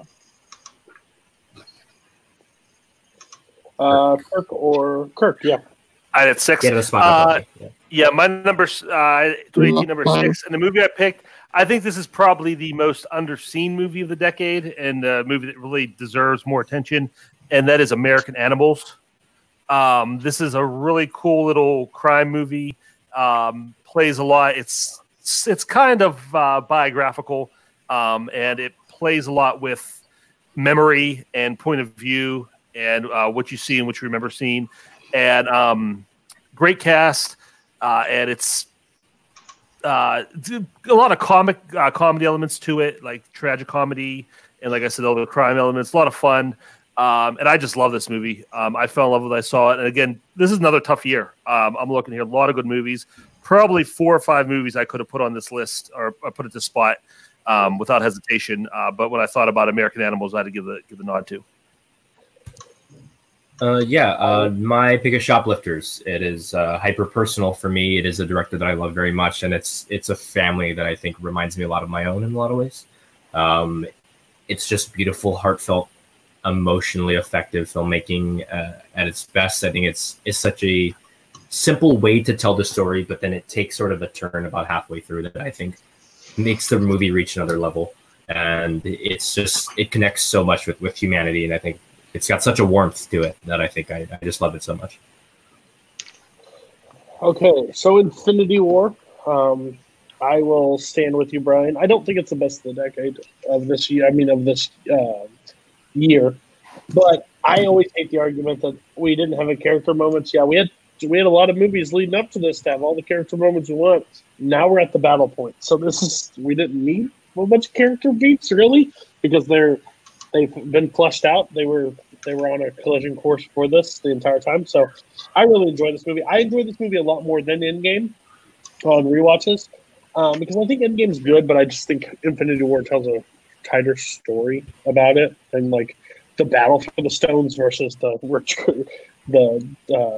scavenger hunt for him. So I like that choice. Peggy, what was your 3 you picked? Black Panther. Black Panther. King falls from grace, has to return with some buddies to take back kingdom. Yeah, I'm not talking about 94's Lion King, but it's the same beat, better. I don't like Black Panther as much. And this is another reason why I think it's Coho. I think this is why I don't like this movie as much as I should. I think it's a fine movie. It's follows the MCU stuff, and it's good. It's good. But I don't think it's fantastic. And it got a lot of praises. And I think the praise from the Oscars hurt this movie in my eyes even more. Because We're Todd is the best picture, but no acting, no directing, no nominations across the board. It was just, we got to put Black Panther there. It just seemed like it wasn't necessary. If you really believe that, then show what it actually deserved.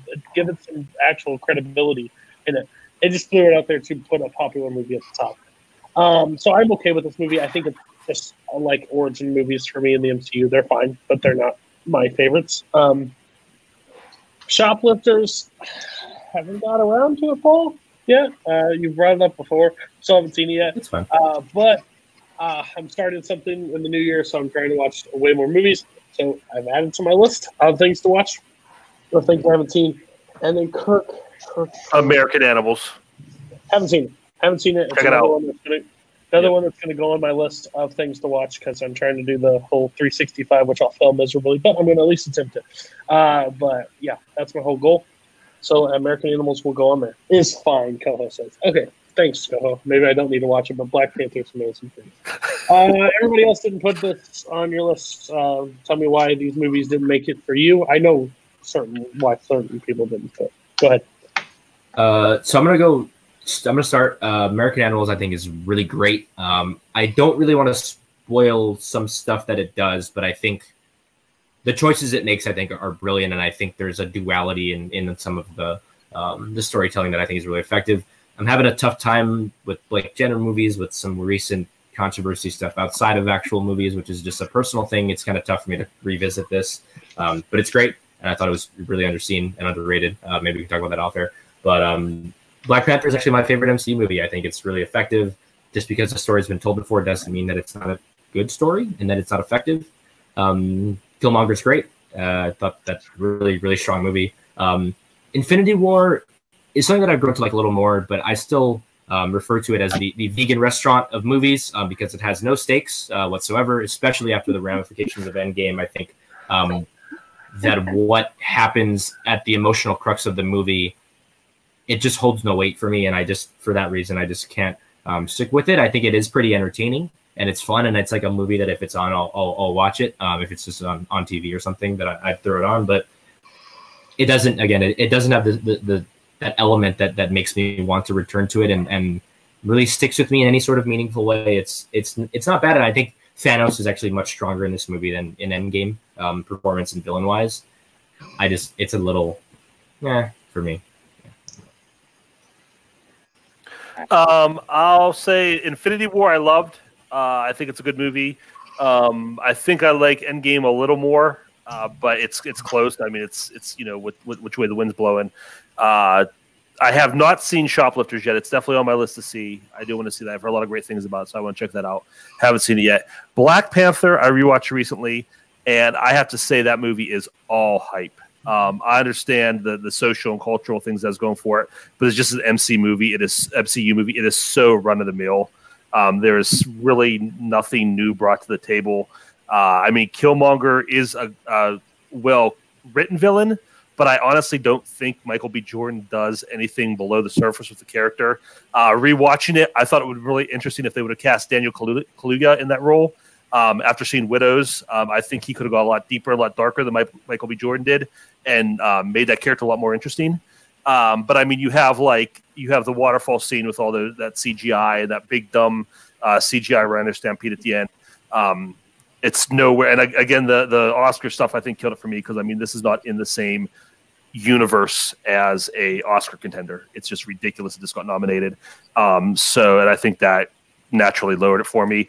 But this, again, going back to it after all the hype died down, there wasn't that much this movie for me that I could get out of, Doctor Strange or, Age of Ultron or any of those other average Marvel movies.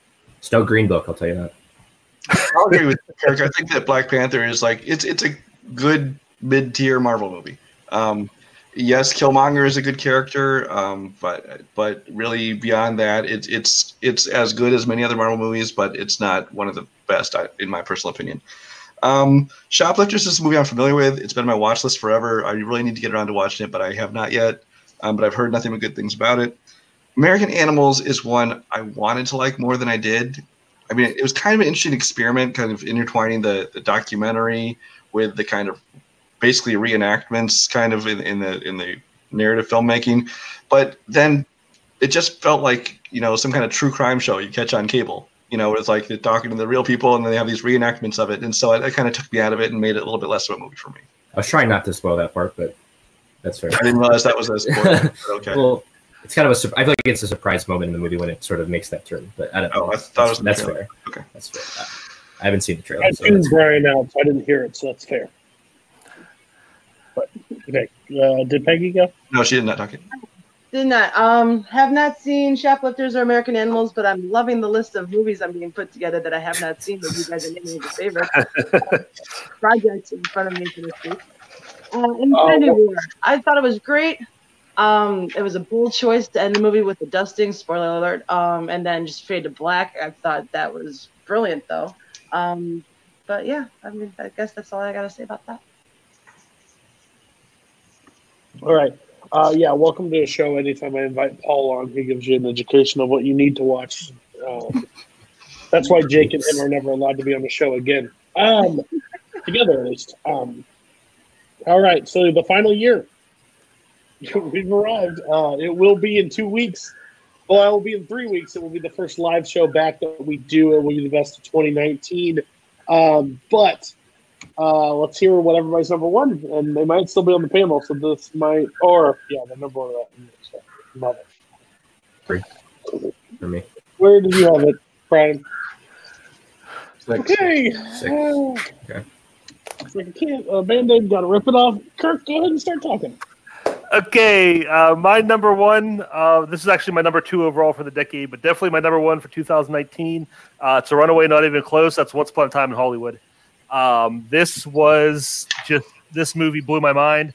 I went in, everybody's like, it's good, but it's long. And see, Brian, it's good and it's long, and it gets boring and it gets dull. And I went in, I'm sitting there watching this movie, and I'm like, oh, I'm really having fun watching this movie. I really love this, and it sucks that it's going to get boring. And it never did, and it was just over, and I loved it. I did not feel its length at all. I hear they're coming out with the director's cuts, like 3 hours long. Cannot wait for that because I want to see that. And it is it's just so well done. The stuff that people say is boring, like the drive, that scene of Brad Pitt driving home, is just so well shot, so well made. I never wanted to look away from the screen for a minute in this movie. The town is a character, the time frame is a character, the sounds in this movie, the cars, and the back of the commercials and the TV shows in the background. Everything in this movie is so well done, so well made. Yeah, there's not a great detailed story, but it's about these characters and about their lives. And yeah, it's just fantastic. I love it so much. I love it so much. It's my number 2 Tarantino now. Okay. Can somebody please start talking? I don't know where anybody had it, but I really need to get off. I think I have it at 3 this year, and I'm doing a Caleb Boatman, Dan Skip Allen special, and I'm holding up the movie. The movie's Parasite. I think this is far and away the best made movie I've seen in a long time. It's such effective filmmaking, and it's so many different genres, which is what Bong Joon-ho is so excellent at. And it's got like the same scene will have like 3 different tones, and it just balances it masterfully. It'll make you laugh, and then all of a sudden you're terrified, and then all of a sudden you're really invested in this drama. And I think what it does on multiple levels in terms of the there are metaphors going on, but also it's very direct filmmaking. It's pop entertainment, but it's also thoughtful. It's great commentary on class and race, but it's also incredible to look at and incredibly staged and constructed. It is my favorite theatrical experience that I've had in probably 3 or 4 years. I think it's one of the best made movies of the decade easily. It's just so excellent from top to bottom. Song Kang-ho is amazing as the dad. He's so funny, but then there are moments where he can be tender, and moments where he can be really serious in kind of a scary way. And I think the ending is brilliant, but through and through, it's just a movie that floored me. And I can't wait to watch it over and over and over again. Who was next? I think Peggy, I think I had 5. Yeah, I had at 5. I went with Avengers Endgame. Combination of the phases of the MCU and everything. Any movie that gets me that invested in the characters where I'm bawling my eyes out multiple times during a movie is a movie that I'm on board with, and this movie had that for me. And it's one of those movies where you want to see it in the theater and have that experience with everyone just losing their mind. But I thought it was great. That was my pick. Yeah. Had I known we'd be doing this year last, I might have chosen differently because I was hoping to kind of slide this in the bottom half of my list and get a little forgiveness there. If I was doing more than one MCU, it would be Avengers Endgame. That's my favorite movie of the year. But I went with my number 2. Oh no! Star Wars: Rise of Skywalker. Now, this movie has a couple. Let me tell you guys, it could have been worse. I don't think so. That's what I don't think so. I know what the other one is, but I think this. I don't know what the other one is, but I don't think it can be. Vroom vroom. That's all I'll say. Go ahead, Brian. No, like I said, this is not. I'm doing this one last, but it's not my favorite of the decade. It's the bottom half of my list. And this is absolutely just a personal nostalgia pick. This is a kid who saw all 9 episodic Star Wars films in the theaters, throughout the years of different ages. Plus, the last group I got to see in the theaters with my kids, so that adds a little bit of a personal tinge to it. And so this is kind of a pick to represent both, Force Awakens and this, and to a lesser extent, Last Jedi. So yeah, I know this is a very personal pick, but for me, it just kind of brought everything to a close, and I actually enjoyed it. I know other people have a lot of problems with it, and they're valid complaints what they have, but for me, it worked. Okay, where do I want to start? Because there's 2 I'm very upset with. I'll start with Parasite. Parasite is a movie that I have yet to see. It has not been in any theater near me. It's my one that I want to see so bad at this point, just because of everything I've heard from people that I think have terrible opinion on movies like Coho, to people I respect their opinion like Paul. So like everybody's put this pretty high, so I really want to see it just to find out. Avengers Endgame falls on my list each time. I think this movie is a really good year for movies. I may just be saying that just to be. But I really enjoyed this year. There's so many good ones. Every time a new movie comes out, and my list gets jolted around, basically. Right now, it's Uncut Gems for me. That's what I would have went with right now if I was going off of what I saw. but that Endgame's a good choice. I know I have friends that says it's their number one. It's their most fun they had in the theaters. It's a payoff that they wanted to see. I totally get it. Now, well, one had it lower and one had it really high, so I'll just go to the lower one first. I hate this movie. I hate Rise of Skywalker more than I should at this point. This movie basically tells you that you're not allowed to ask why anything happens and just sit there, okay, there's a lightsaber. I'm okay with this. Cool. It's fan service. That's not even the worst part because I expect them in a Star Wars movie. I expect fan service. But this is just like dump on top of your head 9 times. And somebody told me if you can accept the first 10 minutes of this movie, then you're in for the entire ride. If you don't accept the first 10 minutes, you're completely off. Well, I did not accept this at all. I just can't wait for the memes that will come from this. I hope they put the Emperor over people's faces so they can just say that every time to her lines. I think this movie is atrocious. It makes no sense. You said it. 9 movies. 8 of them show there's a balance, there's laws, there's rules to the Force, and 9 comes out and goes, we don't care. Bring it back. I just wanted Jar Jar to pop on screen at one point because this movie is a train wreck. Okay, I said it earlier. I'm sick of old Hollywood treating old Hollywood as boring as I'll get out. I've also said that I think if this was Tarantino's first, second, or third movie, he'd get a lot more buffer for this movie. 100%. I think it'd be a way different scene. But they are treated as events. They are treated as something held in high regard in certain people's eyes. I'm one of them. I love Tarantino's films. This movie came out. I was so bored to tears with this entire movie. Yes, are there good acting performances? Of course. Is it a beautiful shot movie? Of course. Is this a fucking slog fest? Yes, 100%. Just, it's Hollywood. Like, blah, blah, blah. Write a love letter. Sit down, pen and paper, write it out to him and send it to him. Stop fucking making a 3-hour movie about the exactly what he did. I'm so fucking over it. It's so boring and pretentious. You even said it your best. Well, it's not the best crafted story. No fucking shit. Just put people, there you are. It's Hollywood. Enjoy it. And then the end part is just, why even set this movie up to take the direction that you are just due to a Tarantino indie? It's bullshit after bullshit. And you put it as one. Shame on you. Actually, out of my 2. Shame on you. Whiplash was my 2. Shame on you. Shame on you, good sir. Go ahead, Paul. You're going to tell me I'm wrong, and that's fine. Brian will be in my camp, so I'm at least happy with that. Go ahead, talk. I'll just get the Star Wars thing out of the way. Man, this is just a disappointment. I really went in wanting to like this movie. I really did. I love this cast the new cast of this movie. But I think this is the 3rd worst Star Wars movie I've ever seen. Oh hell.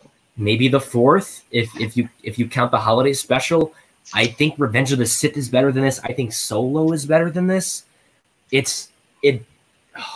spends half of its runtime talking about acquiring a bunch of gadgets that nobody really cares about, and then all of a sudden their utility is gone. Half of it is really just a giant middle finger to everything that Rian Johnson did in The Last Jedi. And to be quite candid, that's fine. You can think that. It's my favorite Star Wars movie, so I think that stuff is really, really poorly handled. And you got to make a sequel to the last movie. You can't just pretend like the other one didn't happen. I think that's a huge sin of this movie. I just think I don't want to get into spoiler stuff because that this is not a Star Wars podcast, but I just think a lot of the choices were really lame and toothless. There are 2 really great moments. The fight that switches between Kylo's quarters and the planet, I think that is incredible and one of the best Star Wars scenes really that I've ever seen. Where it's like switching perspectives and the camera's swiveling. I think that stuff's amazing. And there's an appearance of a person who speaks a line from another movie that I think is really, really great as well. But I think the rest of the movie is really trite. Rough. Avengers Endgame, I think is a pretty good movie. It's a little full of itself. It's like making fun of these other time travel movies, and it's like, is your time travel logic that much more sound? I don't really think so. It's pretty effective. I think I wasn't as moved by it as other people, and part of that's investment in the franchise, and I understand that. But Kirk's, I am with you, Kirk. This is one of my favorites of the year as well. It's probably my second or third favorite Tarantino movie at this point. And I'm not the biggest Tarantino fan in general, but I think it's such a beautiful mosaic. There's so many different things that are happening, but I think they all sort of coalesce into one story at the end. I love what it does with Sharon Tate's story, and I think that was my biggest worry going in: is he going to make this a weird, hyper violent? I didn't turn it into The Haunting of Sharon Tate, which is the worst movie I've seen this year. But that stuff I think is amazing, and I think the second time you watch it, that anxiety of how he's going to deal with that is lifted, and it allows you to just sit and enjoy these rich characters. And Cliff Booth and Rick Dalton are two of my favorite movie characters of the last few years. I just think they're so well drawn and deep and entertaining. I just think they're really fun people to hang out with. And I just think this is a really, really well-made movie. I saw it in theaters twice. I kind of wish I would have went more than that. But yeah, it's a great movie. Sorry, I went a little long. I guess I'll go next. Once Upon a Time in Hollywood, I liked it. I didn't love it. I thought what they did with the character of Bruce Lee for some reason, it just seemed like a caricature of him, and that kind of pulled me out of the story a bit. Parasite I have not seen yet. Rise of Skywalker, I liked it. I didn't love it. I thought the writing was kind of horrible. There was one point, to the folks watching at home and everyone in the room, if you haven't seen it, spoiler alert for the next 20 seconds. There was a point where the Emperor's like, I am all the whatever, and then Rey says, and she pauses, and in my head, and I said it out loud in the theater, I said, am Iron Man? And I got a laugh from everyone who was around me. I don't know, the writing, it just seemed like it was forced or rushed or something. It didn't do the rest of the whole gamut justice. I would say Parasite I liked. I wish I could have saw that movie in a vacuum, because there's so much hype going into this. I mean, I think the day I went and saw it, it had taken over the #1 spot on Letterboxd. All time. So it's kind of going in okay, this could be one of the greatest movies ever made. So I mean, it had all that weight on it for me.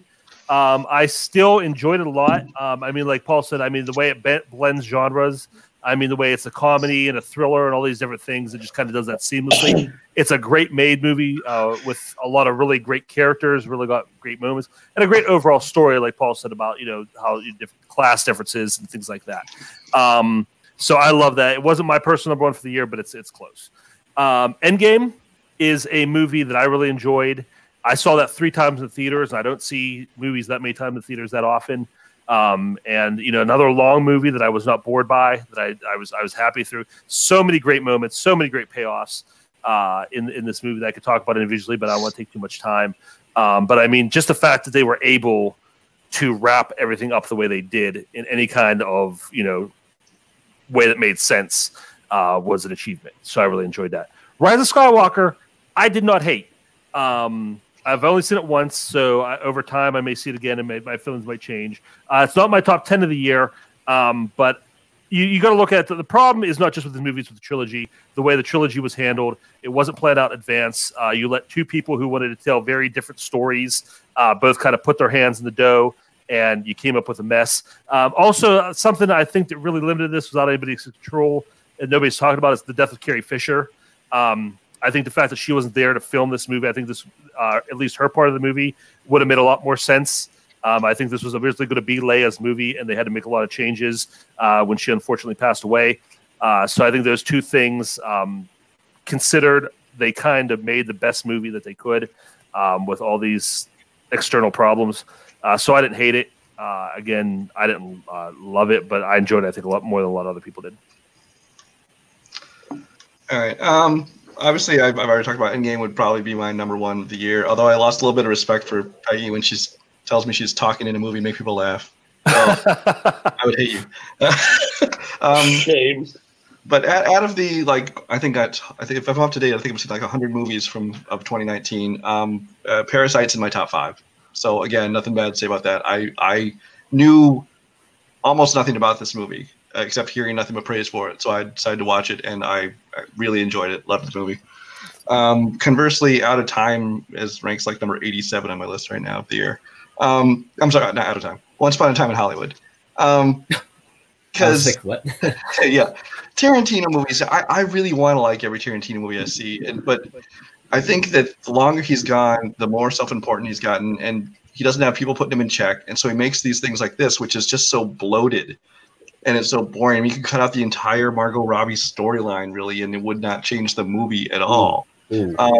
But there's just, like Cody said, you just took this old Hollywood love letter and you really just made it so boring. I mean, there's scenes in it I like, there are performances in it I like, but just overall, I found myself bored and checking my watch like every 10 minutes.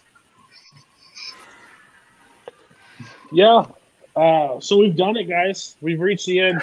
I'm going to have each person go through and read off their top 10 list. No explanation, just read it so people know where everything actually ranked in it. I'm going to start with Kirk. Kirk, give us your 10 through 1. Okay, my number 10 was 2011 Cabin in the Woods. My number 9 was 2012 Lincoln. My number 8 was 2013 Pacific Rim. Number 7, 2015 Creed. Number 6, 2018 American Animals. Number 5, 2010 True Grit. Number 4, 2016 Hell or High Water. Number 3, 2017 Lady Bird. Number 2, 2019 Once Upon a Time in Hollywood. And number 1, 2014 Whiplash. Okay, we're going to go Paul next. Give us your 10 through 1. So my number 10 is 2012, The Act of Killing. Number 9, 2015, The Movie's Queen of Earth. Number 8, 2014, Whiplash. Number 7 is 2018, Shoplifters. Number 6, 2017, Lady Bird. My number 5 is from 2011. That's Moneyball. Number 4 is 2010. It's The Social Network. Number 3 is from 2019. It's Parasite. Number 2 is 2016, Moonlight. And then my number 1 is from 2013, Her. Peggy, 10 through 1. All right. Number 10 was 2012, The Perks of Being a Wallflower.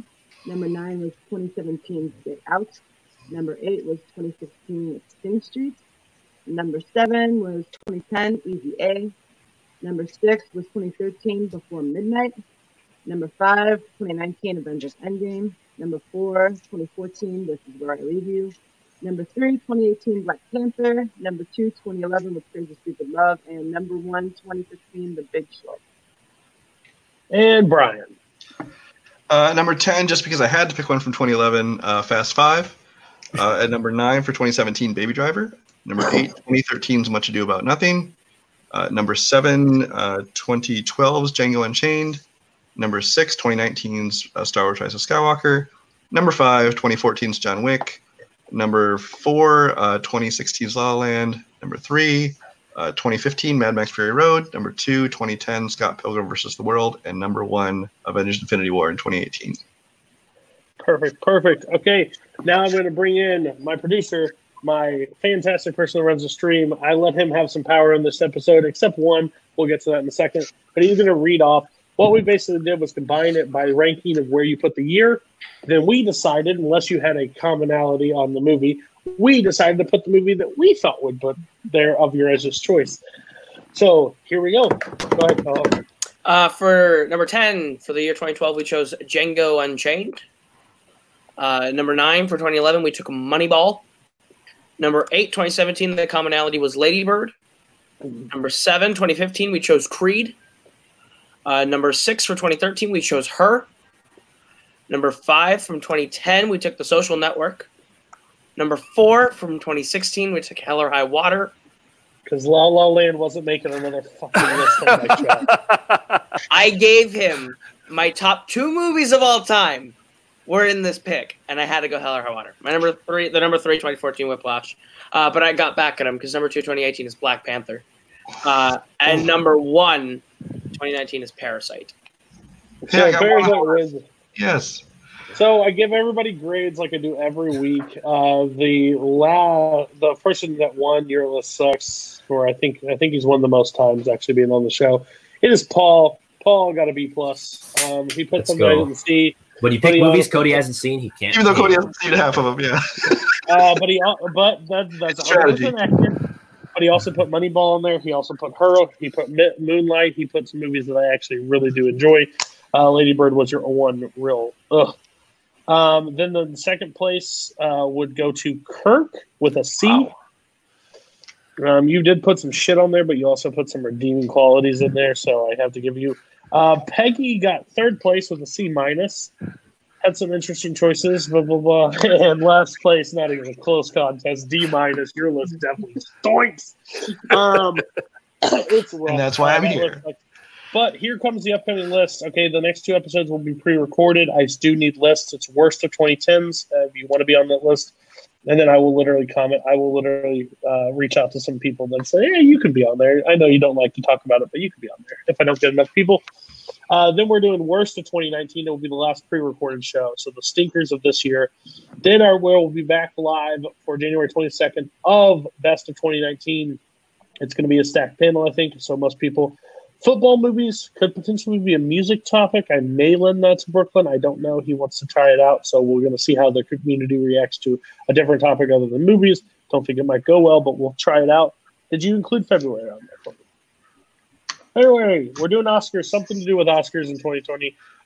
It'll probably be snubs, nominations, something like that. So stay tuned to that one. Worst on-screen chemistry for February 12th. It's going to be a very interesting topic for Valentine's Day. It should be a lot of fun. Then A24, hosted by Paulo Yama, hopefully. Maybe if we can possibly get him or somebody, he'll at least be on the panel, I know. But we will have A24 represented. I don't like those movies, so I can't be there. And then February 26th, Overrated Classics by Caleb Boatman. He chose the topic. I'm really excited to see because we were going to do best, but then those are obvious and worst. So we went overrated because we think it's going to get the most things, and Boatman's really excited. So send me your list. Thank you guys all for being on. Have a good night.